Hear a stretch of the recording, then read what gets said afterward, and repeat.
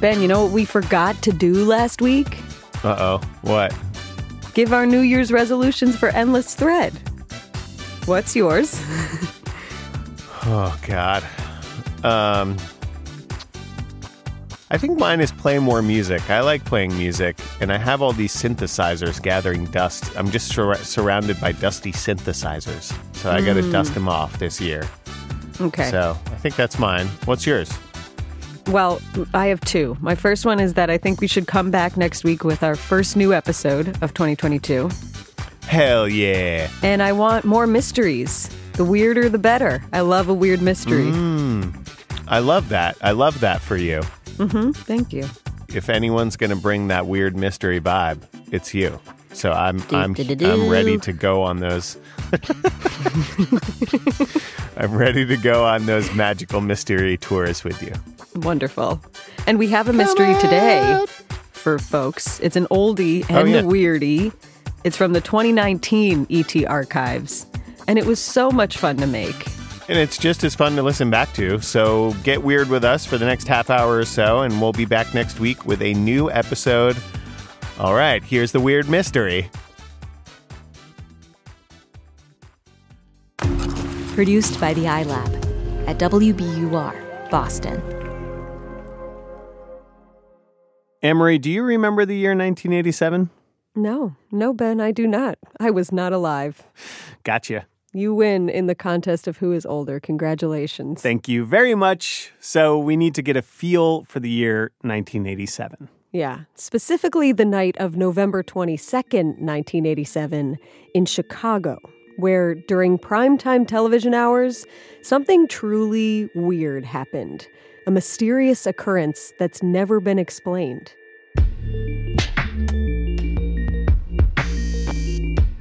If you were in Chicago and flipping through TV channels in 1987, you would find a range of stuff. On Superior Court. Getting started to unzip my jeans. Nutritious foods like Campbell's soup can help keep your resistance up. Fear-mongering from Court TV and Campbell's soup. Maybe some of those lovable, hella creepy claymation California raisins. Specifically, on the night of Sunday, November 22nd, 1987, a one-season show called Buck James, the doctor who wears scrubs and cowboy boots. I don't give a damn. Politics is what I don't give a damn about. Dennis Weaver is Buck James, Sunday on ABC. Over on PBS, you had some serious masterpiece theater nerdery happening. Gotta love that public media, baby. But if you were one of the thousands of Chicago residents watching WGN Channel 9's 9 o'clock news, you were about to hear and see something really unusual. It happened during the sportscast. The announcer was talking about the Chicago Bears game. Then they scored again at the Lions 31. Wayne Larrivee called it like this on WGN Radio. Everything's going along normally. And then right in the middle of the announcer's description of the game while the football newsreel played... Then the defense, which hadn't put up a sack in 12 quarters, finally did. The screen goes black for a long time. Suddenly, there's this weird, twisted scene that pops up on the television. It's someone in a mask. A big, oversized head with sunglasses, square chin, white teeth, blonde, slicked back hair. This person is wearing a suit and tie. And behind them, there's a corrugated piece of metal, maybe, twirling in this hypnotic way. The character jerks and shudders and seems to laugh. And then the scene cuts out again, and the screen goes black. When the sportscaster comes back on, he is bewildered. Well, if you're wondering what's happened, so am I. Actually, the computer that we have running our news from time to time took off and went wild. So what we're going to do is start over from the top of the Bears and tell you once again about the 30-10 victory they had over Detroit today. It was not a computer glitch. It was a hostile takeover, something called a broadcast signal intrusion. In this case, people hijacked the airwaves of a major American television station, and it wasn't over. That was just the first of two signal intrusions that night. 32 years ago to the day that we are publishing this episode. It was weird. It was bold. Federal investigators were called. There were news reports. It was a fiasco. And it still has never been solved. And, spoiler, this is not one we have solved either. Yet. No one has. And because it's this intersection of hacker culture, subversive art, technology, and real life, this story still resonates with people even after 3 decades. Maybe you can help us find some answers? Maybe.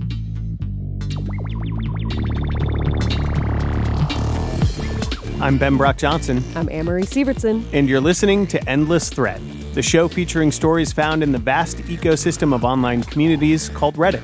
We're coming to you from WBUR, Boston's NPR station. Today's episode...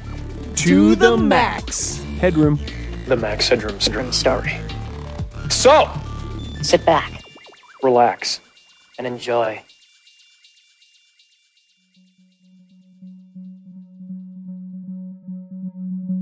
So this thing that happened, this broadcast intrusion, it really happened twice. And the second time, 2 hours later, a little after 11 p.m., it was even weirder. Which, appropriate, because it happens during the BBC science fiction show Doctor Who, right in the middle of the PBS affiliate station WTTW's broadcast of the episode Horror of Fang Rock. I go out sometimes and talk to the seals, just to get a change from Reuben and Ben. And it starts out the same way. The screen switches to someone in a strange mask, lunging at the camera while a piece of corrugated metal spins behind them. I'll get you a hot drink, miss. But then the person in the mask starts talking. And heads up, they're almost impossible to understand. He's a freaking nerd. I think I'm better Chuck Swirsky. People who have studied this video for hours say that the first part of this bit says, among other things, that does it. He's a frickin' nerd. That's right, I think I'm better than Chuck Swirsky, frickin' liberal. Is he a frickin' liberal? Well, I mean, that depends on who you talk to. Meet Chuck Swirsky, the one person whose name gets yelled out by the masked people hijacking television broadcasts in Chicago on November 22nd, 1987. Today, Chuck is the play-by-play radio announcer for the Chicago Bulls. Back in 1987, his job was also in sports. Well, I was sports director at WGN Radio in Chicago, doing college basketball for DePaul University, the Cubs radio network, Bears radio network, Northwestern football. In the city, obviously, the sports passion is very, very strong. Do you remember anything else about that day? I can't even tell you, in all candor, what the weather was like November 22nd, 1987. I'm sure because it's Chicago, it was cold, and it either snowed or it was gray, and it was, maybe sleet like we're experiencing now. I thought it was just a normal Sunday, a normal Bears Sunday, until, about 9 to 10 o'clock. And then my world rocked big time.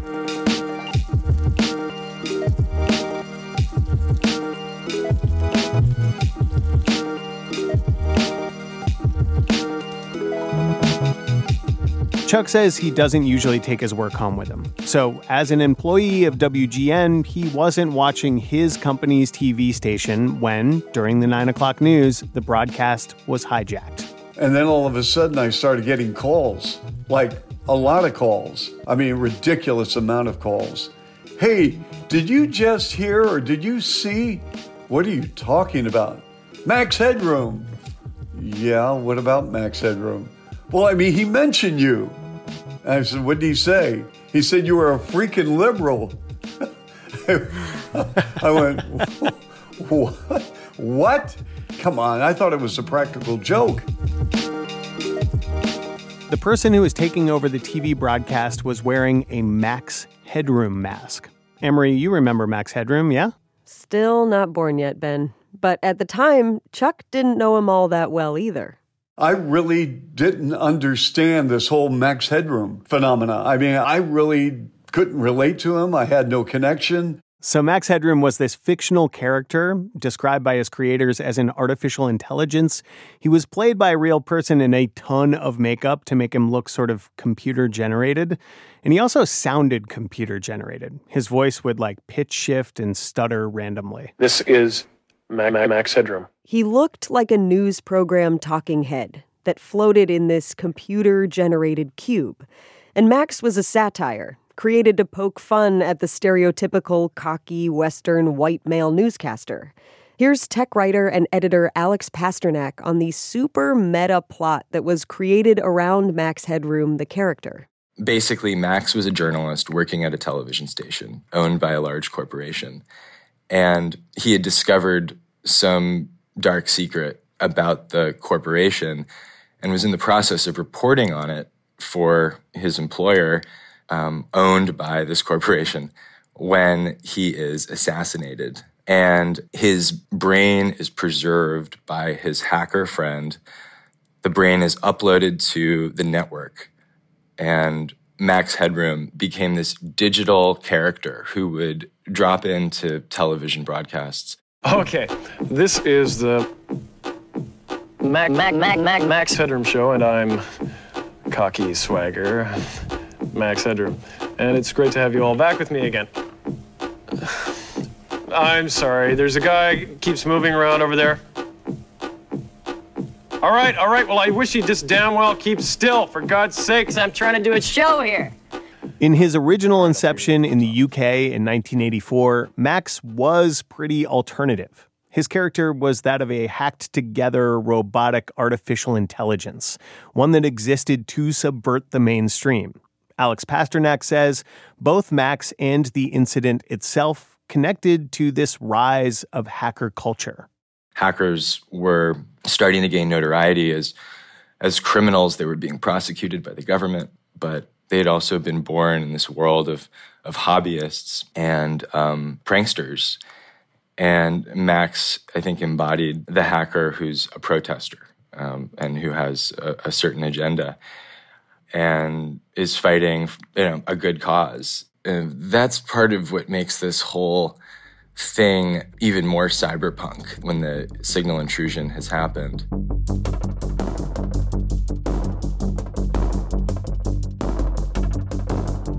Without going too deep into the Max Headroom origin story, this was a bizarre example of life imitating art.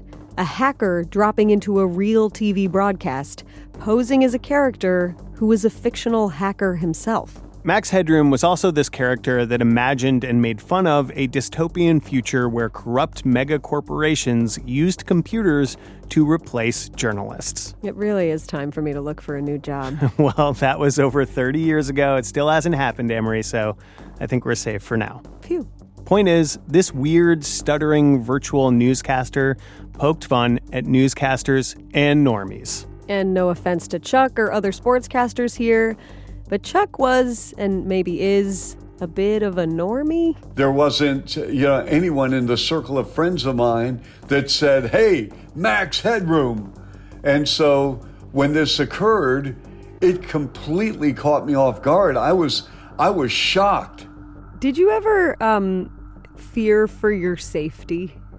Honestly, I did.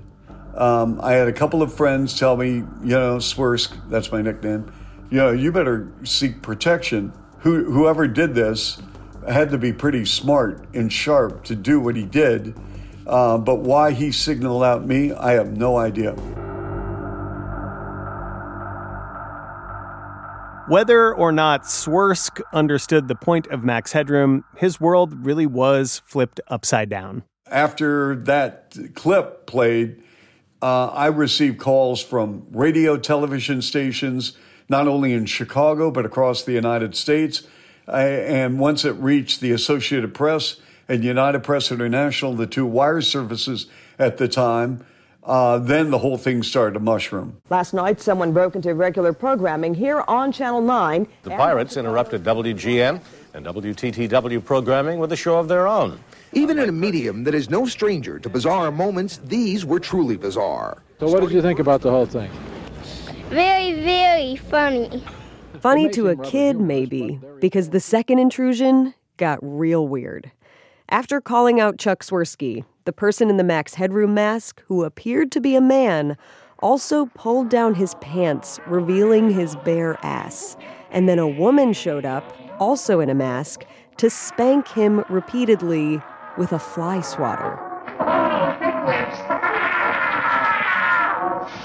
The person starts screaming what sounds like, oh, do it. This was not funny to Chuck Swirsky, because that, combined with the person in the video calling him out specifically for being a, quote, frickin' liberal, led to some questions he wasn't really prepared to answer. People started asking me, well, so the upcoming election, who are you taking in 1988? What are your views on this, and this? I just want to be a guy, just a guy on the street. Whatever his feelings about politics, Chuck had been thrust into the spotlight in a broadcast signal hack, one of a short list of similar takeovers that seemed to be growing in number in the mid-1980s, looked at by some as a new form of terrorism, one that, even with its silliness and spanking, was about to get very serious. The incidents are now under investigation by the FCC and the FBI.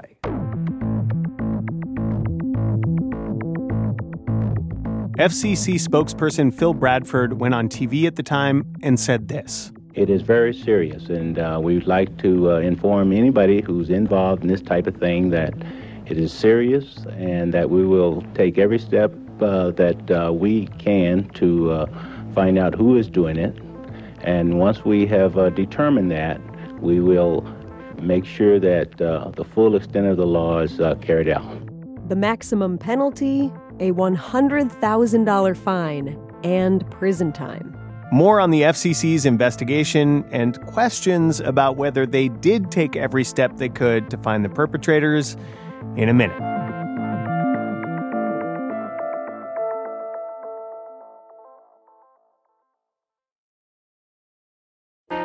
Politics has never been stranger or more online, which is why the politics team at Wired is making a new show, Wired Politics Lab. It's all about how to navigate the endless stream of news and information and what to look out for. Each week on the show, we'll dig into far-right platforms, AI chatbots, influencer campaigns, and so much more. Wired Politics Lab launches Thursday, April 11th. Follow the show wherever you get your podcasts.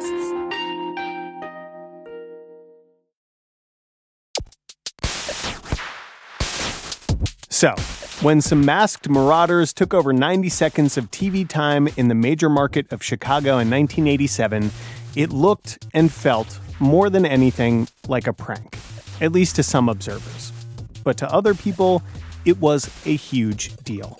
Broadcast intrusions aren't new, but doing it with a purpose, historically, has had political implications. In 1966, a radio broadcast intrusion in a Soviet Union city claimed nuclear war had broken out with the United States. In 1977, a UK television station delivered a message, supposedly from outer space, about a disaster that would impact the human race. We come to know the destiny of your race and your world soon. In 1986, HBO was in the process of changing its delivery technology. People used to be able to get home box office for free by putting up a satellite dish, but HBO was going to make it so that everyone had to pay a fee to get that stuff, which angered a guy named John McDougall, whose satellite dish business relied on the old way. McDougall hacked the delivery system and put up a message for viewers that said, "Good evening, HBO from Captain Midnight. $12.95 a month? No way. Showtime, Movie Channel, beware." McDougall got turned in by a guy who overheard him bragging about his stunt. A year later, thousands of randy viewers headed to the Playboy satellite network, only to be met with a message from the Bible. Specifically, the books of Exodus and Matthew. "Thus saith the Lord thy God, remember the Sabbath and keep it holy. Repent, for the kingdom of heaven is at hand." Years later, an uplink engineer employed by the Christian Broadcasting Network would be charged with the crime of trying to interrupt TV smut with religious morals. All of these intrusions led to a feeling that there was an outbreak of hostile broadcast takeovers. But the Max Headroom incident was different because it was a successful interruption that included real video content, not just text overlays. It was a daring move. Which we learned in part from one of the only deep dive pieces of journalism produced about this incident, from a reporter named Chris. Hello, my name is Chris Niddle. I'm a documentary producer, journalist, writer. Chris is usually doing documentary work about pretty heavy stuff. Dogfighting, gun running, drug addiction. Max Headroom was a little outside of his usual wheelhouse.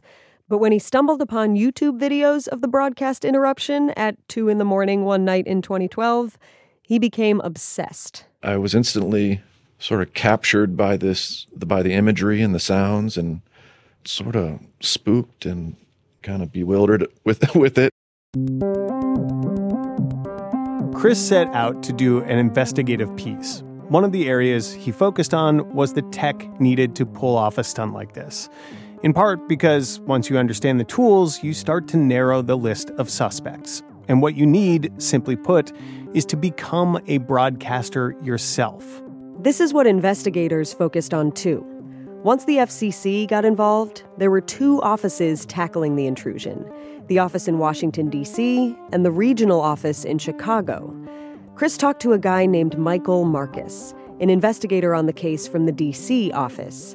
And Marcus had a lot to say on the topic, including the fact that when he started trying to figure out who was behind the intrusion, he ran into some problems.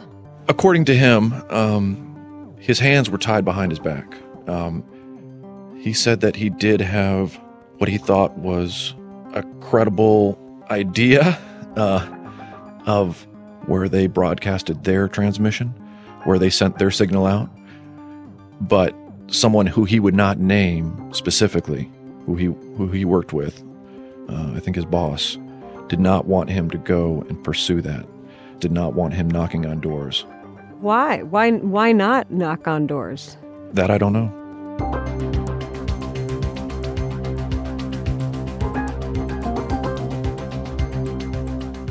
Chris did have a theory, though. One that connected to this idea that if you follow the tech, you can find your broadcast intrusion perps. WGN, the first station that had its airwaves hacked, might have had some disgruntled employees. One area I didn't explore fully was there was a lot of layoffs in the months prior to the incident. To me, I feel like it's most likely someone who is a former broadcast employee in whatever capacity, but there's no hard evidence out there. Part of the reason for a lack of evidence might be this tension that apparently existed between the FCC's national and regional offices. Basically, local cops versus national cops. Bigfooting stuff. And apparently, this may have influenced the effectiveness of the Headroom investigation. Because even when the FCC office in D.C. got a tip about a company where the hackers may have pre-taped the video, the Chicago people refused to go and question them. We asked a former FCC investigator about this. His name is Jim Higgins, and he worked on all of the 1980s broadcast intrusions. Did that contribute to the challenges with the case? Yeah, well, I'm not sure we'd call it tension. I mean, the folks here in D.C. were, had some ideas about how this should be done, and the Chicago guys, had some ideas, but they were the ones on the front line, so they took some advice, but they didn't take, I think, all of the advice. I wasn't so involved in that piece. What about the idea that if you follow the technology involved, you'll find the perpetrators? If your power is quite a bit stronger than the desired signal, then you'll override the desired signal and your signal will go out instead. And we discussed, what kind of equipment it probably would have taken to do that. So we assumed somebody who had access to the means, but we're not sure of the motive. People have mentioned this idea that at least at one of the stations there had recently been some layoffs, and the suggestion that there may have been a motive therein. That's actually, now that you've mentioned that, that might have been something that I remember now hearing from our Chicago guys. So even though the FCC's investigation never discovered the identity of the perpetrators, the evidence was pointing towards an inside job. And whoever was behind it, this was definitely a big deal at the time. Laws were being changed in the 1980s to make intrusions like this a felony. There were growing concerns about terrorism and extremism more generally. And at the time, broadcast intrusions felt like they could become a part of that. Not just hackers taking the piss out of the mainstream, more serious issues. There is not a lot of hard evidence anywhere here, which is why it's never been solved. It's also why this story continues to come back to life periodically. It captures the minds of people who want answers, including people on Reddit. And you will not be shocked to learn that Reddit did move the ball forward a bit, in part by focusing on the bizarre contents of the video itself, which includes a parody of a Coke commercial with the perpetrator throwing a Pepsi can. Also a rendition of the theme song for the animated show Clutch Cargo. And then there's the direct jab at WGN, which, by the way, stands for World's Greatest Newspaper. Oh, I just made a giant masterpiece for all the greatest world newspaper nerds. And this moment, when the Max Headroom hacker pulls out a glove and says, "We think my brother is wearing the other one, but it's dirty." My brother is wearing the other one, but it's dirty. And that brings us to one of the theories about the hack that has popped up over the years, that it was pulled off by these two brothers, known only to the public as J and K. This theory was introduced on Reddit by a guy named Bowie Pogue. And Chris Niddle, the reporter, says this post is a big part of what has kept the story going decades after it happened. To me, his story on Reddit just sort of kind of supercharged the mystery, and kind of inspired people to go down their own rabbit holes.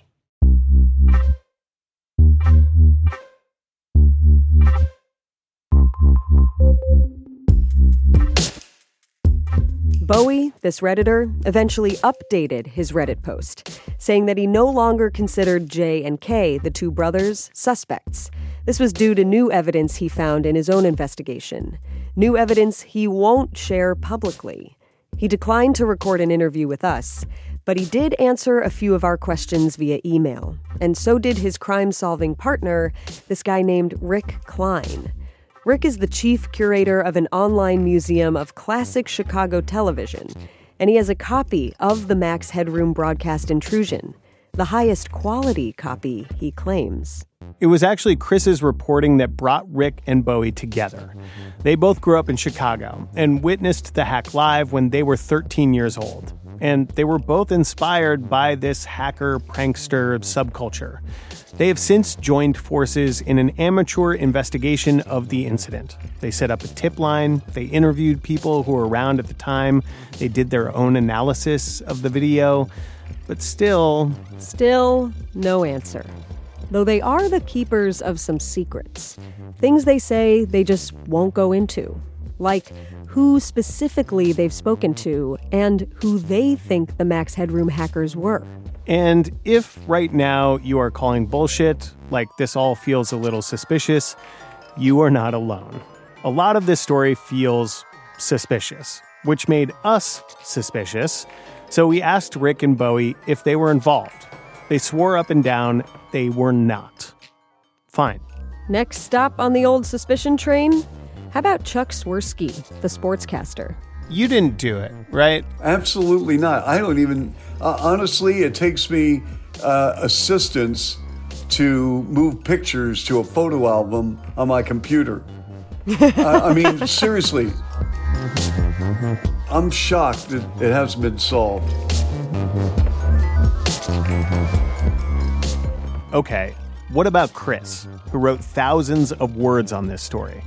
As a reporter who got interested decades after the thing happened, it's pretty safe to say he was not directly involved.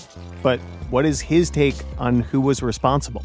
When you started reporting on this, did you set out to solve it?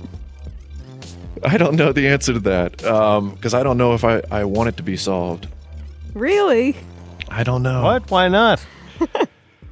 You know, sometimes when you meet your heroes, you're disappointed, right? Are they your heroes? You know, I wouldn't rank them as my heroes, but you know, it's folklore. It's a myth. You know, it's an urban legend. It's culture jamming. You know, so it's sometimes I think that things like this are better left unsolved. Wow, this feels like a direct challenge. I know. Mission accepted. Mission failed. So far. The statute of limitations is long past, so it's a little odd that the perpetrators haven't come forward, for bragging rights at the very least. But it is possible that the legend of the Max Headroom signal intrusion is more important and more powerful without an unmasking. Maybe it's more useful as a reminder to hackers that culture jamming is possible. Bursting into the nightly news, into everyone's favorite program late at night, and just invade their brain and turn their night upside down for just a brief moment. You know, culture jamming. Even though it's just basically like gibberish, there's no clear message that we're supposed to take away from it. How do you know it's gibberish? Well, it's true. I mean, for all we know, it's all it appears to be gibberish, but it could be a coded message. And the myth continues, as well as the mystery. I can say, without a doubt, the individuals involved are tight-lipped, and they must have some sort of code that they decided to live by. We got to crack the pact, Amory. Or do we? Chris, you've been no help. Thank you very much. Who knows what could be unleashed? Chris feels like, in a way, this story is an aspirational legend for hackers of the day and hackers now. It's a dare, a way to say, see what you can do? You can stop people in the middle of the rat race. Make the audience look up from their dead-end jobs. Snap out of their TV-watching zombie state. You can culture jam. Editor Alex Pasternak points out that there's some irony here in the idea of Max Headroom being part of culture jamming. By 1987, Max Headroom, the brand, had gone through his own transformation, from a subversive cyberpunk movie character to a music video jockey with his own TV show in the U.S. By that point, he had become a television pitchman. He was selling Coca-Cola, and there were these really funny ads. Catch it if you can. Catch the wave. Coke. I think I saw him being interviewed on Letterman a lot because my parents watched Letterman. I tell you what, Max, could you describe yourself for us? Just tell the folks a little bit about what you are, what you do. Yeah. I suppose I see myself as witty. Witty? Urbane. Yeah. Highly talented. Hugely successful and a keen sense of style. Plus, of course, my own special brand of The signal intruders may not have had enough time to say everything they wanted to, but I think my sense is that they were performing. They were doing something that was meant to be, in some ways, a work of art, and in effect, a protest of the corporate media environment. I think that there's something poetic about that. There's a certain delectability in the mystery of all of it.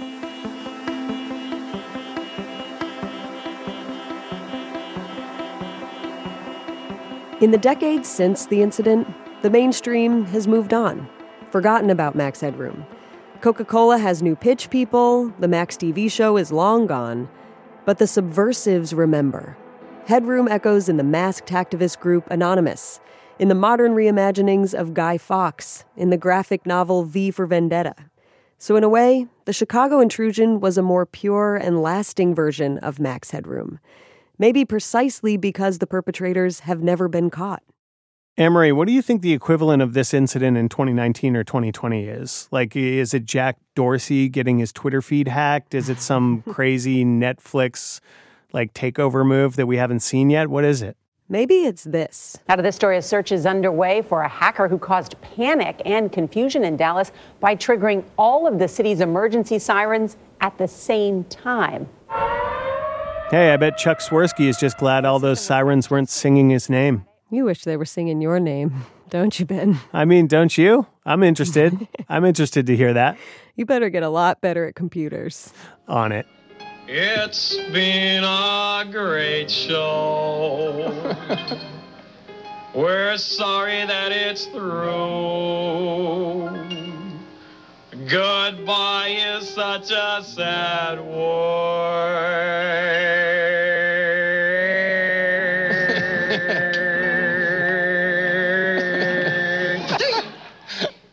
So let's just say adieu. Thank you very much, ladies and gentlemen. Max Headroom.